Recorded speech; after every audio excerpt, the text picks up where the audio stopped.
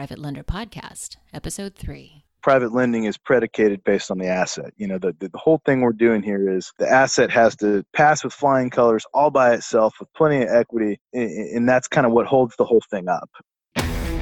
This is the Private Lender Podcast, the show that shares practical advice and know-how for new and seasoned lenders, from private mortgages on single-family houses to joint ventures on commercial projects and beyond. Discover details about investment vehicles that you won't find at your local bank or online broker. Listen and learn from private lenders and real estate investors, as well as from professionals and entrepreneurs, as they share the details, strategies, and the insight that allows for successful and prosperous lending. Now, get ready to increase your ROI. Here's your host, Keith Baker.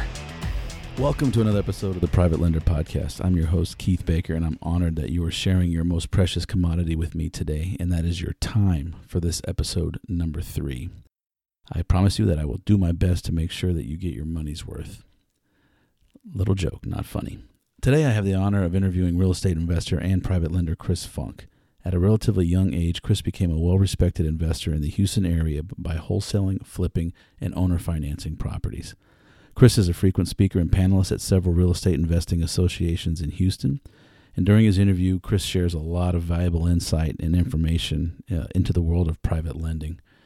Both lenders and borrowers, I believe, really have a lot to gain from his experience and by listening to what Chris has to offer on this episode. But before we get into the interview with Chris, first I'd like to thank our sponsor. Private Lender Podcast is proudly sponsored by Bell Station, which is located in the heart of Midtown Houston. Bell Station offers a modern bar environment with a southern charm. Whether you're a sports enthusiast, a beer nerd, wine lover, or just a social butterfly, Bell Station has got you covered. You can visit Bell Station at 207 Gray Street, Houston, in the 77002, or visit them on the web at bellstationhtx.com. That's BELLE stationhtx.com. And now, back to the show. So first off, I'd like to say that I bungled another interview and completely forgot my ideas and questions. And that's because I know Chris fairly well. In fact, he's the first investor to whom I ever loaned money. And I was very impressed with him as an investor as an individual. He handles his business as just that, a business. And he's blunt, honest, straight up with everyone he deals with. And he's also a lot of fun to be around. And he loves talking about real estate.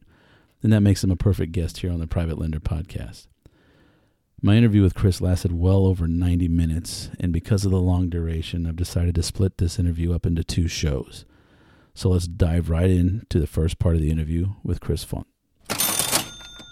Joining us today is Chris Funk. We are honored to have him. He's a 36-year-old real estate investor from Houston, Texas, who dropped out of college at the age of 23.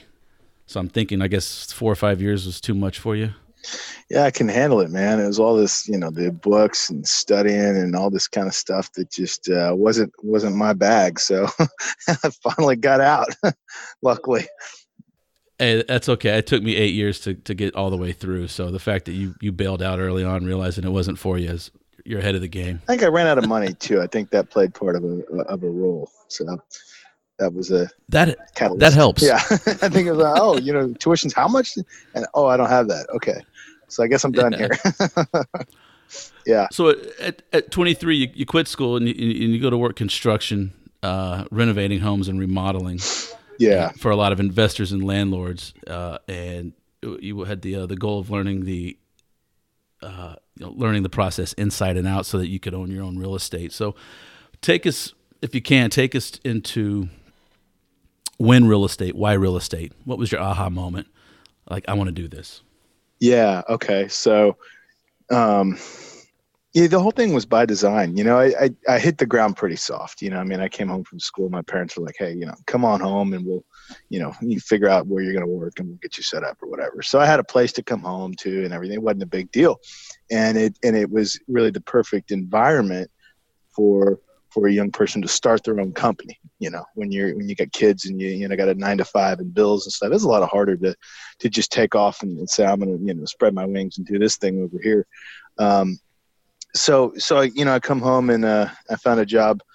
I think, one of my parents' friends had a construction company or something. And I started working for them doing as a helper, just general labor, stuff like that. And it's like, okay, got income coming in. Okay, so that's covered. I can pay insurance for my car. Like, we got the basics going on. And, and then I started to talk to my dad about life and, what I was going to do. And he's a real estate appraiser. My mom used to own her own real estate appraising company. My dad owns his own real estate appraising company. So I come from two business owners and entrepreneurs and real estate appraisers. So kind of had a leg up in that arena. That's a great pedigree. Yeah, it was super, and I kind of always danced around the world of real estate, either, working, doing a David Weekley Homes internship when I was in college, or working at Home Depot, or, every job I had seemed like kind of connected up to real estate in some way. And so I remember reading this book when I was a lot younger, and it was the pamphlet before Rich Dad, Poor Dad came out. It was like this little kind of, trifold things stapled together. Maybe it was 30 pages or something. And I remember seeing that at my dad's office. I'm like, hey, do you have that little pamphlet? And he goes, yeah, I think I still got that somewhere, because I was intrigued by it. At a young age, I read this little pamphlet by Robert Kiyosaki. And so I Googled it. I was like, oh, he's got a book now. Great. I read it. I was like, Dad, this is what I want to do. I want to invest in real estate. This seems like it just makes the most sense. You can flip for income. You can hold for long-term wealth. Everything goes up in value. Like, you can borrow all the money.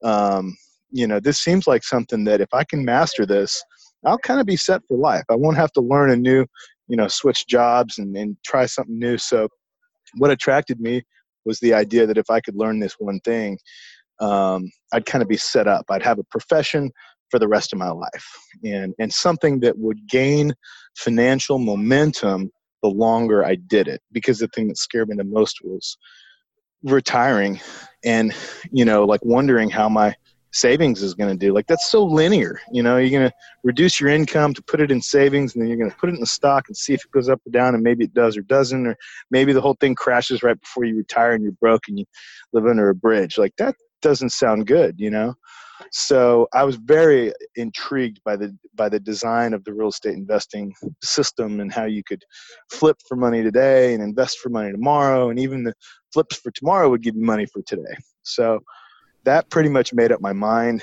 and from that point I just started going to all the, gathering, kind of soaking up as much info as I could, and at that point I was doing a little remodeling work, and I met my first and last boss at the Real Estate Investment Club, and he did a lot of renovation. He owned a company that did jobs exclusively for investors, and so we fixed up homes for flippers and landlords and all different types of investors. And he approached me and said, this is what we're going to do. And he said, here's what I'll pay you. And it's about the same that I was making, I think, at the construction job. And so I said, sure, that sounds great. In fact, I want to be an investor someday. And I said, and just to be totally honest with you, because I've always been that kind of upfront, brutally honest guy, I was like, I'm probably going to leave here and quit and start investing. And I'm probably going to do that as soon as possible. And he said, well, I appreciate the heads up. If you will give me your word that you'll stay here for a year, then I'll train you up and, get a year out of you, and then you can leave and whatever. So nice. That's like a paid mentorship right there, internship all rolled into one. It really was. And he was a brilliant, I guess, a remodeler. This guy had a mechanical mind, and he understood the home building process and the renovating process, which is almost the same, very similar, in an amazing way. I mean, had a great grasp of it. So under his tutelage, I really got my hands dirty. And, I think the very first house we had, he walked in, I showed up, I met him there. And next thing you know, this big fat redneck walks in with no shirt on and a pistol. And I'm like, oh, is this guy? Oh, that's my boss. Yeah, that's right. And the house is burned down, so it's like, picture me standing in a house that's halfway burned down. This guy's got his button-up shirt opened and his, gun in his shirt flapped in the wind. And I'm like, oh, here we are. We're in Texas, and, and then Chewy comes in, hell yeah. and, this little Hispanic dude that's like 4 feet tall, and he comes in and they start, jibber jabbering back and forth, and, the rest was history. So I learned, I think the very first rehab we did was a burnout, and I got to see the process of here's what you do first, second, third, here's how to tell a good crew. Every little nuance of the construction business, I was just thrown into it, and I loved it because I've always been fascinated with the construction side of real estate. I still am. So I worked for the guy for a year.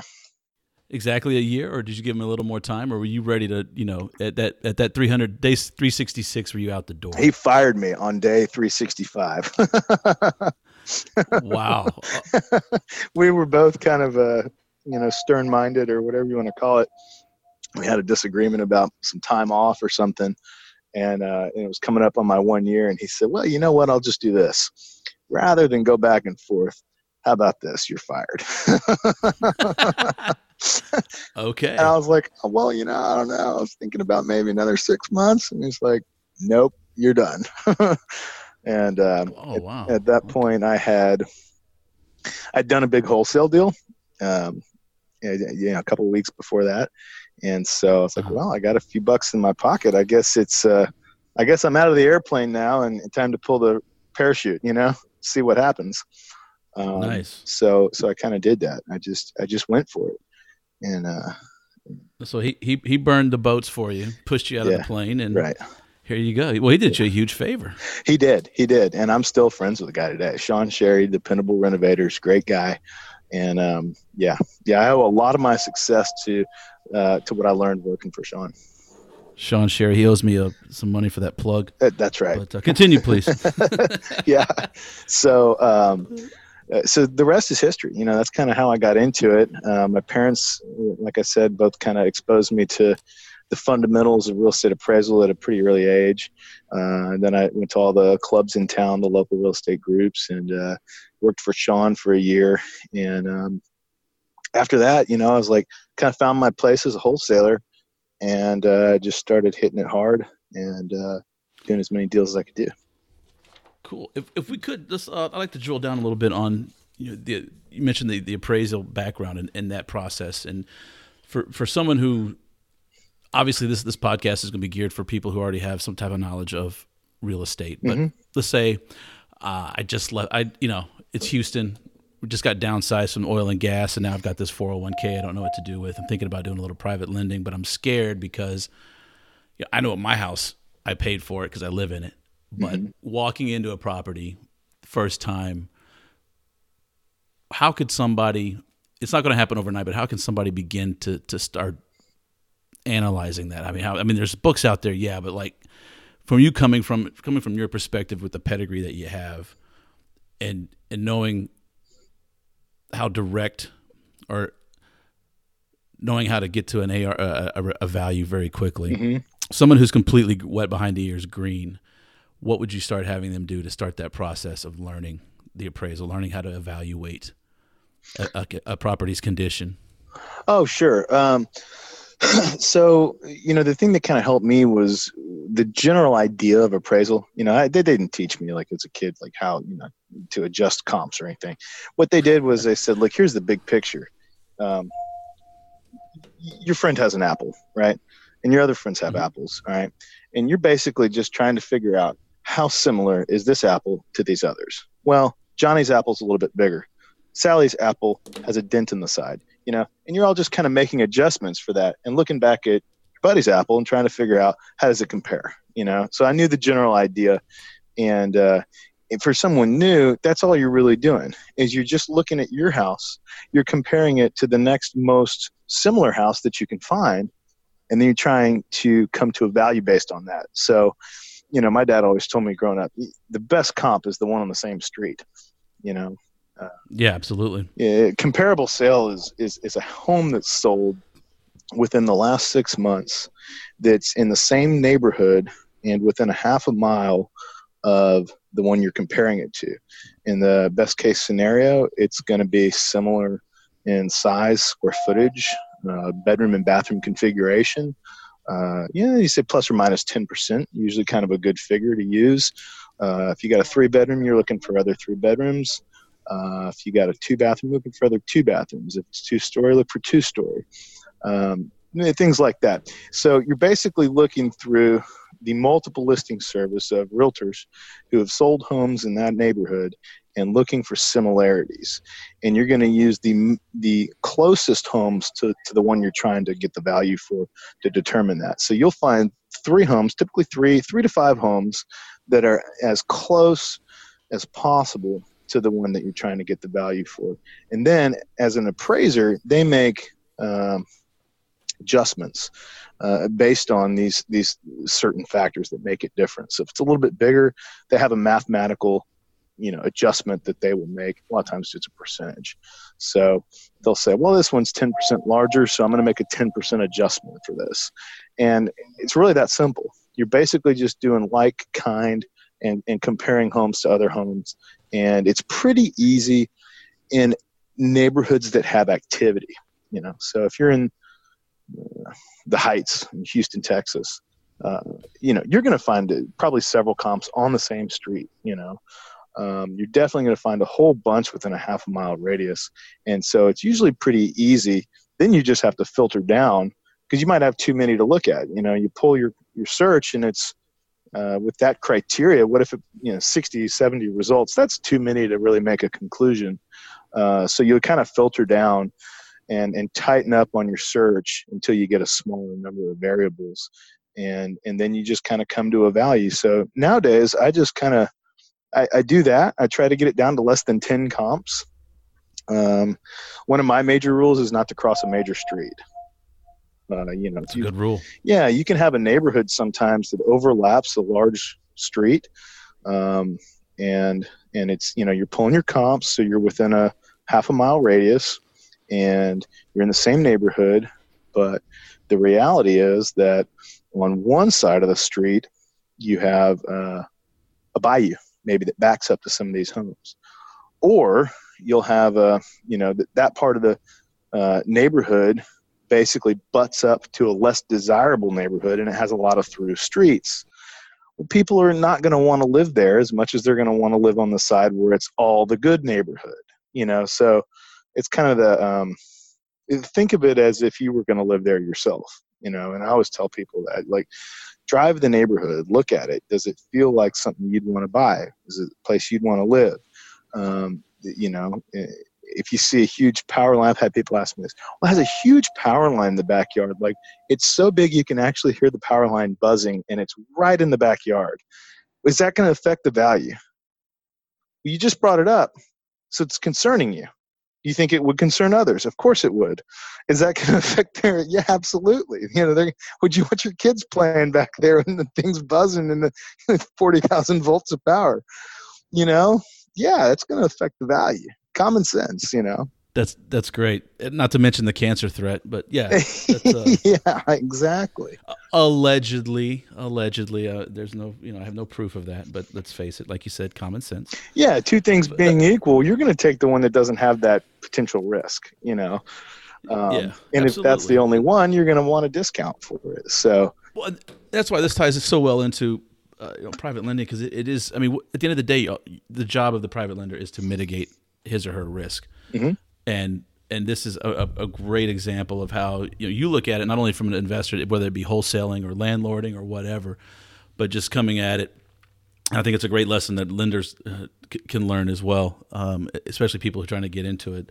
Just I've always said, just start walking properties. Just go look. When you go to your friend's house for the cocktail party, just go back there. If I was going to buy this, what would be my concerns? And start to encompass that, because just like anything, no one's going to learn something overnight. But if you start little by little, the 1,000-mile journey starts with one step, and you just keep doing those steps, and it comes a little more natural each time. And more importantly, you build confidence. But I'd like to. You talked about fine tuning. You start off with like 60 comps. 3-bedroom, 2-bath, 1,800 square feet, 8,000 square foot lot.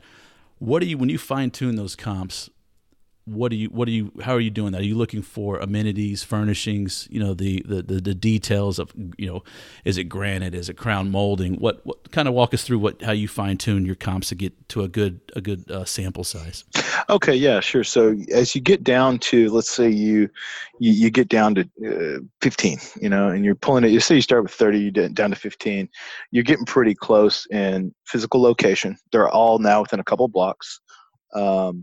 You're getting down to where they're all 3-bedroom, and you still have really too many to compare. So the next thing that I'm looking for is condition. And so I will usually go, depending on how your MLS is set up, I have a thing where I can just click on the photo and it'll just do like a quick view of just the photos, because I really don't want to look at all the pages and click back on my browser. I just want to quickly look at the front of the home and scan through a couple of the interior photos and see how that compares to my house. And if you really want to dig deep into it, I'm usually going to run comps in 3 different ways. I want to know, what's the house worth as it sits? So if I'm buying a junker, or if I'm a private lender lending on a junker, I'm running comps to see, have any other junkers sold on the MLS that are very similar to mine, because that gives me my as is. It's kind of like Kelly Blue Book. You got your private party value, your trade-in value. I'm kind of looking for that trade-in value. Or that private party value rather. What would the general public, the individual, buy this for if it was listed for sale in a public environment like MLS? So I'm looking for that. I want to know, what's this thing worth as is? Second thing I'm looking for is, where's its potential going? What's the after repaired value? So if it's worth 80 and another one down 2 streets over that was all kind of screwed up, foreclosure or something, sold for 80, I feel pretty comfortable buying it for 70, because I know that worst case scenario, I could turn right around, list the property, and probably bail out without having to come up with any cash, maybe even turn a profit. So if that looks good, we've passed the first test. The second thing I'm looking for is, what would that house sell for if it was fixed up? So I'm looking at the same configuration. I'm scanning the photos, and I'm looking for the one that's been all redone by an investor. So you're going to find, usually pretty quickly, you're going to find one that's been rehabbed. Depending on the neighborhood, sometimes you won't. If you find a rehabbed one, let's say that's using those same numbers. Let's say that rehabbed one sold for $150. Now you pass the second check, because I can sell it for almost twice what I'm paying for now, or over twice what I'm paying for it now, if I fix it up. And if I can fix it up for less than 80 grand, I'm going to turn a huge profit. So if I'm going to buy it for 70 and put 30 in it, and it can sell for 150, then we've passed 2 checks. It's worth more than what I'm paying for it right now as is. It's got plenty of upside potential to rehab it and make a profit. And then the third thing I'm looking for is the rental comps. But before we go to rental comps, let me talk about the as-is comps. So you got really 3 kinds. You got torn up houses, you got rehabbed houses, and then you got mom's house that, looks like mom's house. Grandma's house, I call it. Grandma's house, mom's house. Probably smells like it too. Right. There's probably nothing wrong with grandma's house, but it's got orange curtains. It's got green carpeting, Shag. Yeah. The wiring, the plumbing, the windows, the doors, it's all from 1963. But it's maintained, so you got those as-is comps, and you'll see the difference real quick when you start flipping through MLS. You go, oh man, I really like that one, I'd live there. And then you got the one you're like, well, there's nothing wrong with it, but you don't get too excited. Those are your as-is comps. So I'm kind of looking at those two, and you kind of just have to use your judgment. Sometimes you won't find any junker comps. You'll only find grandma's house comps. Sometimes you won't find any rehab comps. You'll only find junker. So just be aware that there's really 3 different kinds of comps. The junkers, the as-is, and then the rehab ones. So I'm kind of looking at all 3 of those to paint a picture. It also helps to know when you're selling the home. If they're all junker comps out there and you're going to be the only rehab comp, you may want to double check on your neighborhood and see if that's really the place you want to be doing a rehab. Vice versa. If you're going to try to just buy this thing and resell it without fixing it up, and all the comps out there are rehab comps, you may or may not have a market for that type of property out there, but typically you do. Typically it's the other way around. If there's rehab comps out there, you can definitely sell it as is, because a lot of rehabbers are going to want that deal.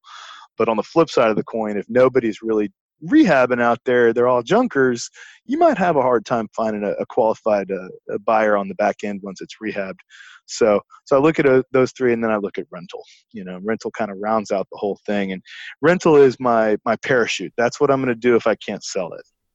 Can I stop you right there before we get into rental? Because I hate to interrupt you, but I'm going to forget if I don't. Oh yeah, please do. MLS. Mm-hmm. Do you have agent access? Well, yeah. Since both my parents are appraisers, we just share information. So that's how I gain access to MLS. So right out of the gate, you're juicing. You're going to Lance Armstrong, basically everybody there. Okay. I'm not. Hey, well, you're not running the Tour de France, so that's okay. Well, at least not yet. Anyway. Right. Okay, so let's talk to. I myself have curried favor with certain people that have allowed me access in my lending career, but it's not absolute. It is the gold standard, I would say. Mm-hmm. The multiple MLS for sure, but I've also lent without using it because I didn't have out of county, for example, on the east side of the state. I've lent over there, and I said no early on because I didn't have any access, and I didn't know any realtors who could give me a quick comparative comp analysis. Mm-hmm. For someone who doesn't have MLS access, I mean, someone who doesn't have the access, right? How would you how could you get, what advice could you give them to have a reasonable understanding of those comps? Maybe not to the dime. Yeah. But, let's say if it's 72,000 versus 73,000, there's enough margin there that shouldn't make or break a loan. Yeah, exactly. The whole thing is private lending is predicated based on the asset. The whole thing we're doing here is the asset has to pass with flying colors all by itself with plenty of equity.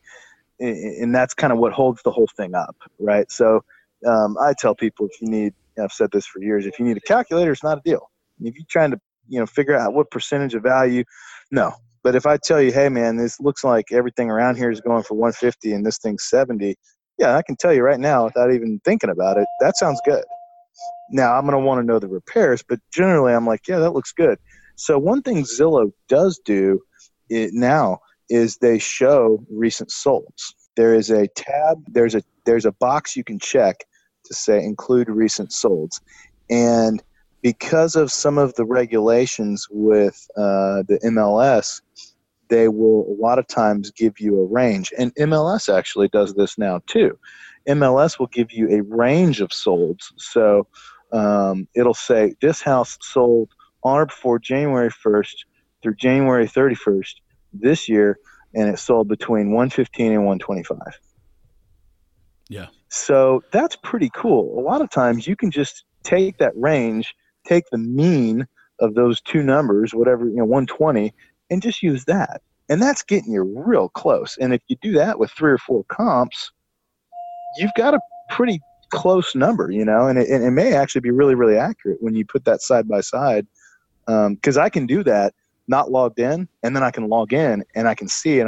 It's usually, I'll tell you, if it's 125 and 135, it's usually the mean. Yeah, you're talking about looking at like MLS, for example, as a retail consumer, buyer, yeah, as a consumer coming off the street. I want to buy a house, not as an agent or a broker logging in. Correct. And just to clarify that. So okay, so Zillow has that option. Your local MLS should have that option as well elsewhere in the country. Yes, and the Houston one does. For sure, HAR does. Yes, absolutely, they do. Which is it's a nice little tool. Yeah. Especially a quick down and dirty assessment of something. Yeah. I've used that. I was not aware that Zillow was doing that, but I haven't been to Zillow in a while. So interesting. Some Zillows will actually give you the exact sale price. It'll say recent solds, and then it'll tell you down to the penny what it sold for. And that's pretty cool too. To have that exact number right there on Zillow. Zillow is an app that I have on the homepage of my phone. It tells me where it is. It tells me a picture of the front of the house.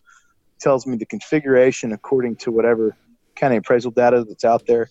And it's just kind of all there all in one spot. So that's why I like Zillow. I probably wouldn't buy a house just based on a quick look at Zillow. But back to your question, I would always get a second opinion from a professional. And the easiest way to do that is to just call a few realtors that farm that area, and just look. You start with Zillow, you pull up your house, you look at the ones that recently sold around it. It's going to have the name and phone number of the realtor that sold it.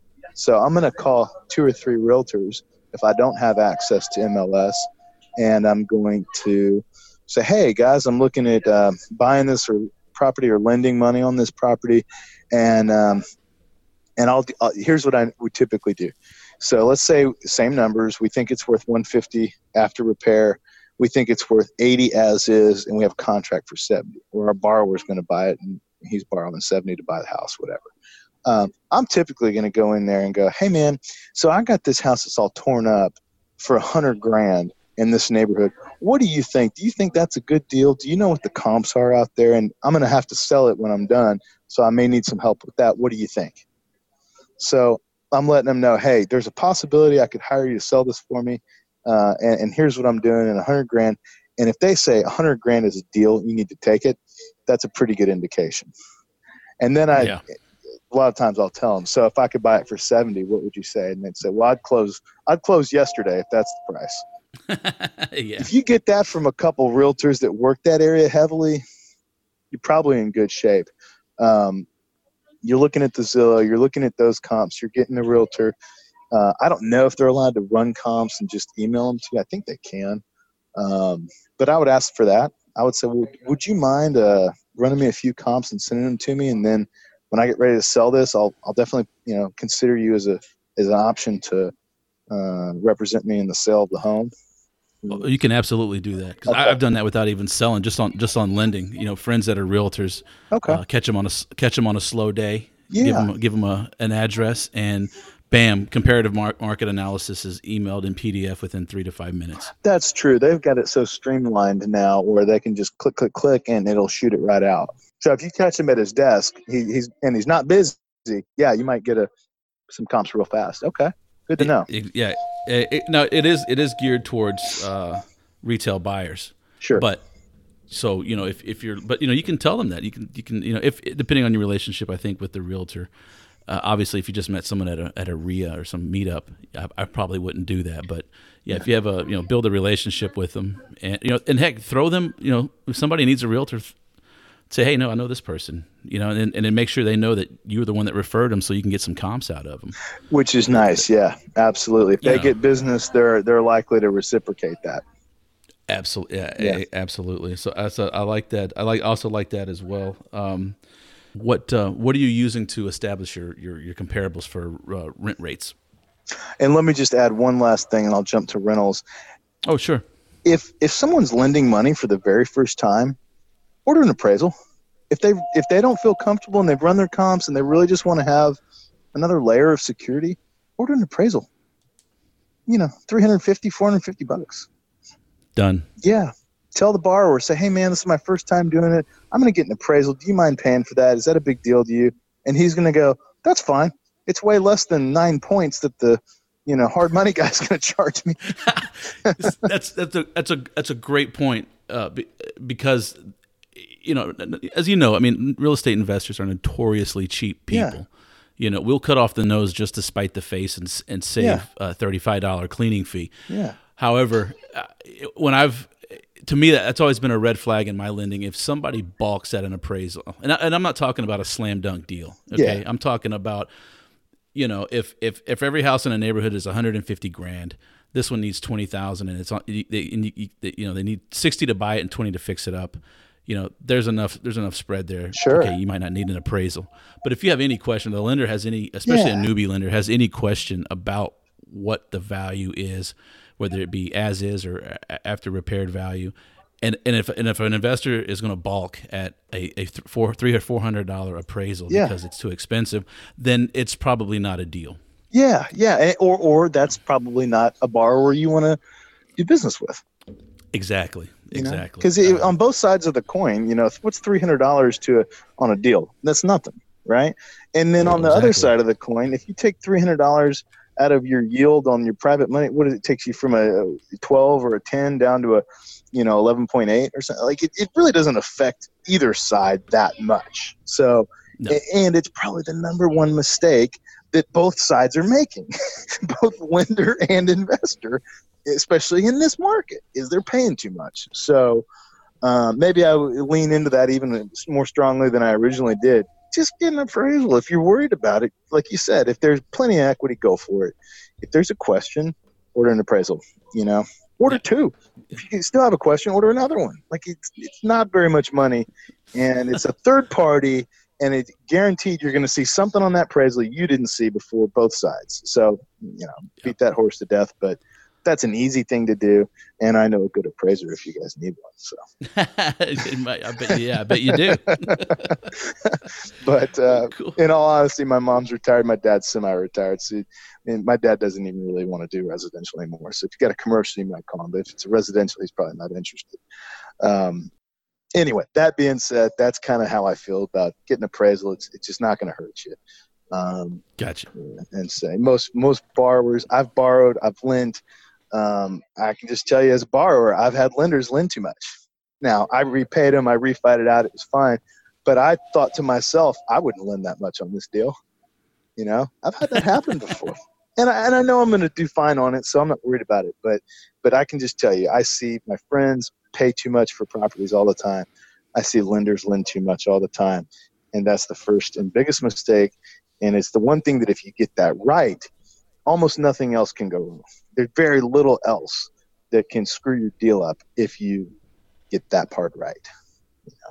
So I lean heavily on loan to value. That kind of leads us right to the rest of what we're talking about. But love that nugget. Yeah, that's number one. Don't overborrow, don't overbuy, don't overlend, don't pay too much. That is your number one thing. And don't be afraid to ask a borrower to bring money to the table to make up the difference. If you're comfortable at Skin 70, in the game. and he's wanting to buy it at 90, don't turn him down. And I see that happen a lot. I'm like, don't just turn the guy down. Just tell him, say, hey, man, based on this deal, I'll lend you $70,000. Anything above and beyond that, just bring it to the closing and we'll get the deal done. That's perfect. Now, bring the money to the table. Let's get the deal done. Yeah, and just tell him that. Say, here's how much I feel comfortable lending on the deal, and then move forward. So anyway, without diving too much into that, the rental comps are kind of like I said before. That's my bailout. That's how, if I can't sell this flip, this is assuming that I'm trying to flip the house. If I can't sell it, my next option is to rent it out. That is also the lender's option. If the deal goes bad, he has to take it back. Most lenders I know keep them as rentals. Some guys are super active, and they'll just, jump right into the investor's shoes and hire a contractor, finish the job, put it on the market, and get it flipped. But most private lenders and hard money lenders that I know, if they like the area at all, they're just going to stick up a rent sign, get that thing moved along, and off they go. So that's kind of why I'm looking at those rental comps.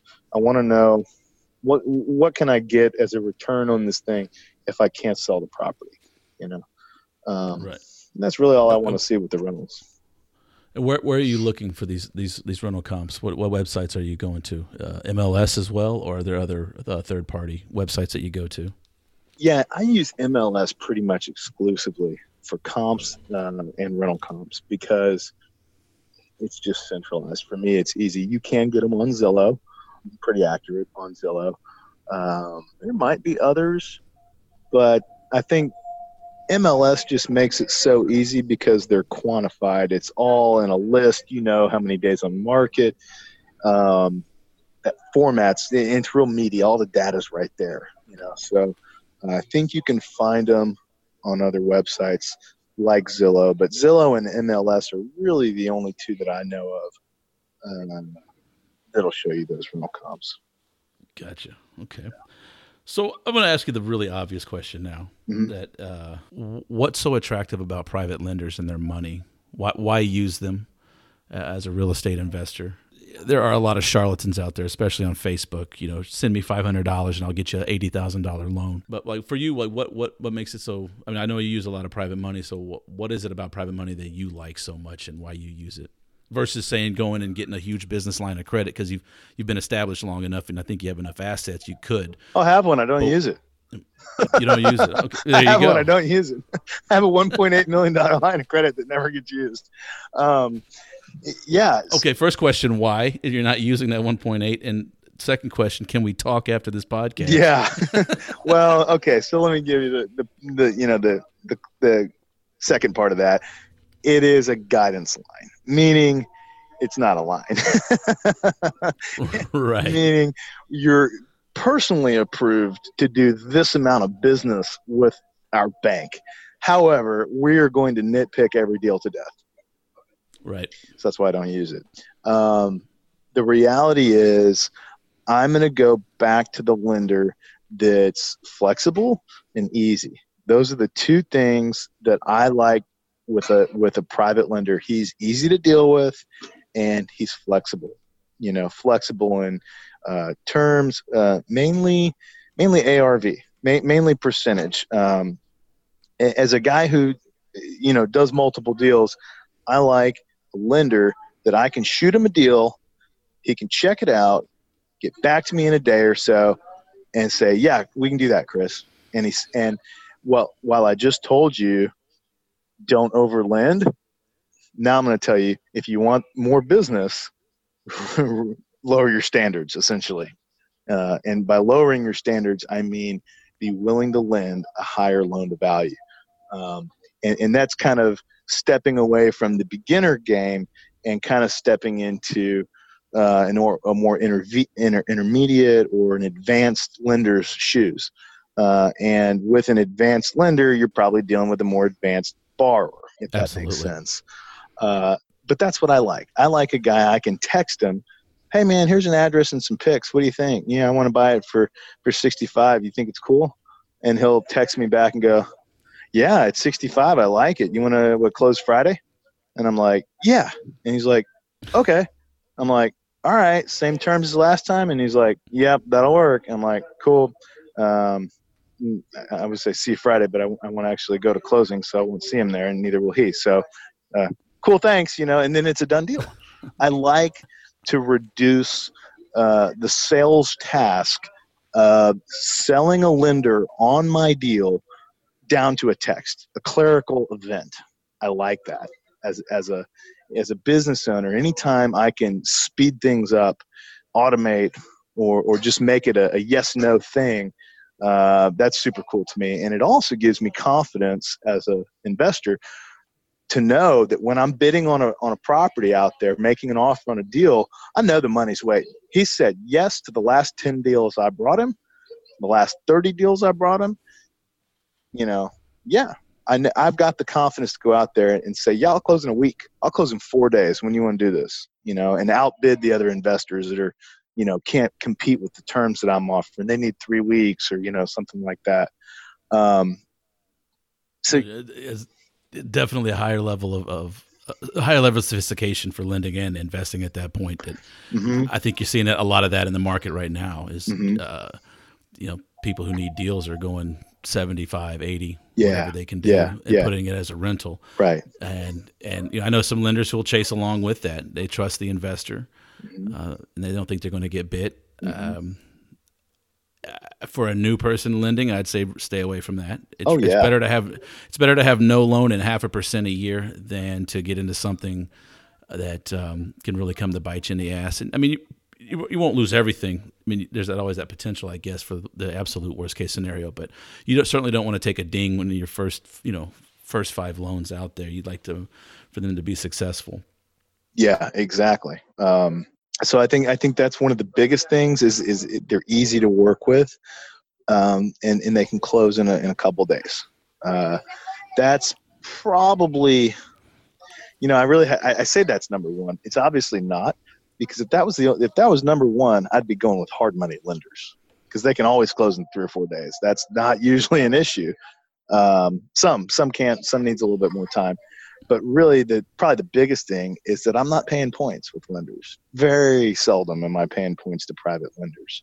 And so if people don't know what points are a percentage of the deal. You're basically giving a percentage of the deal as a fee to the lender for borrowing their money right up front. And, that can be anywhere from 1%, maybe up to 5, 6, 7, or potentially even higher, depending on the situation. And that just gets really expensive really quick, So if you get 6 points on a $80,000 deal, that's $5,000 right there. Plus your closing costs, plus your doc prep, your appraisal. Hard money's going to, the way I look at it is, if you're closing with hard money, figure $10,000. Easy. And that, I'm like, man, that's a chunk of change. That takes a borderline deal and kind of blows it out, and they a lot of times want skin in the game. So probably the real reason that I use private lending is my ability to get the deal no money out of pocket whatsoever. If I'm buying it for 70, that's the other thing is, if I'm buying it for 70, I'm always asking for 75. I don't want to have to write a check at the closing, give it to the bookkeeper, and then she's like, okay, you've got how much in it? Okay, and then how much in the refi? Do you have to put more? Do you get anything back? It's just a lot of extra stuff. I would much rather have the lender put up all the money, get a check back at closing for the difference, $500 or $1,500, whatever the difference is between what I borrowed and the actual cost to close. And then secondly, probably, is the fact that it's done quickly and it's easy, and I don't have to fill paperwork out and all that kind of stuff. It's much easier to send a text or make a quick phone call than it is to go through a 9-page real estate application. All right, I'm going to stop it right there. So make sure you tune in next week to hear the conclusion of Chris's interview on episode 4. And I'd like to take a moment to remind you that you can lend a lot more than money in this world. You can lend time, compassion, and patience.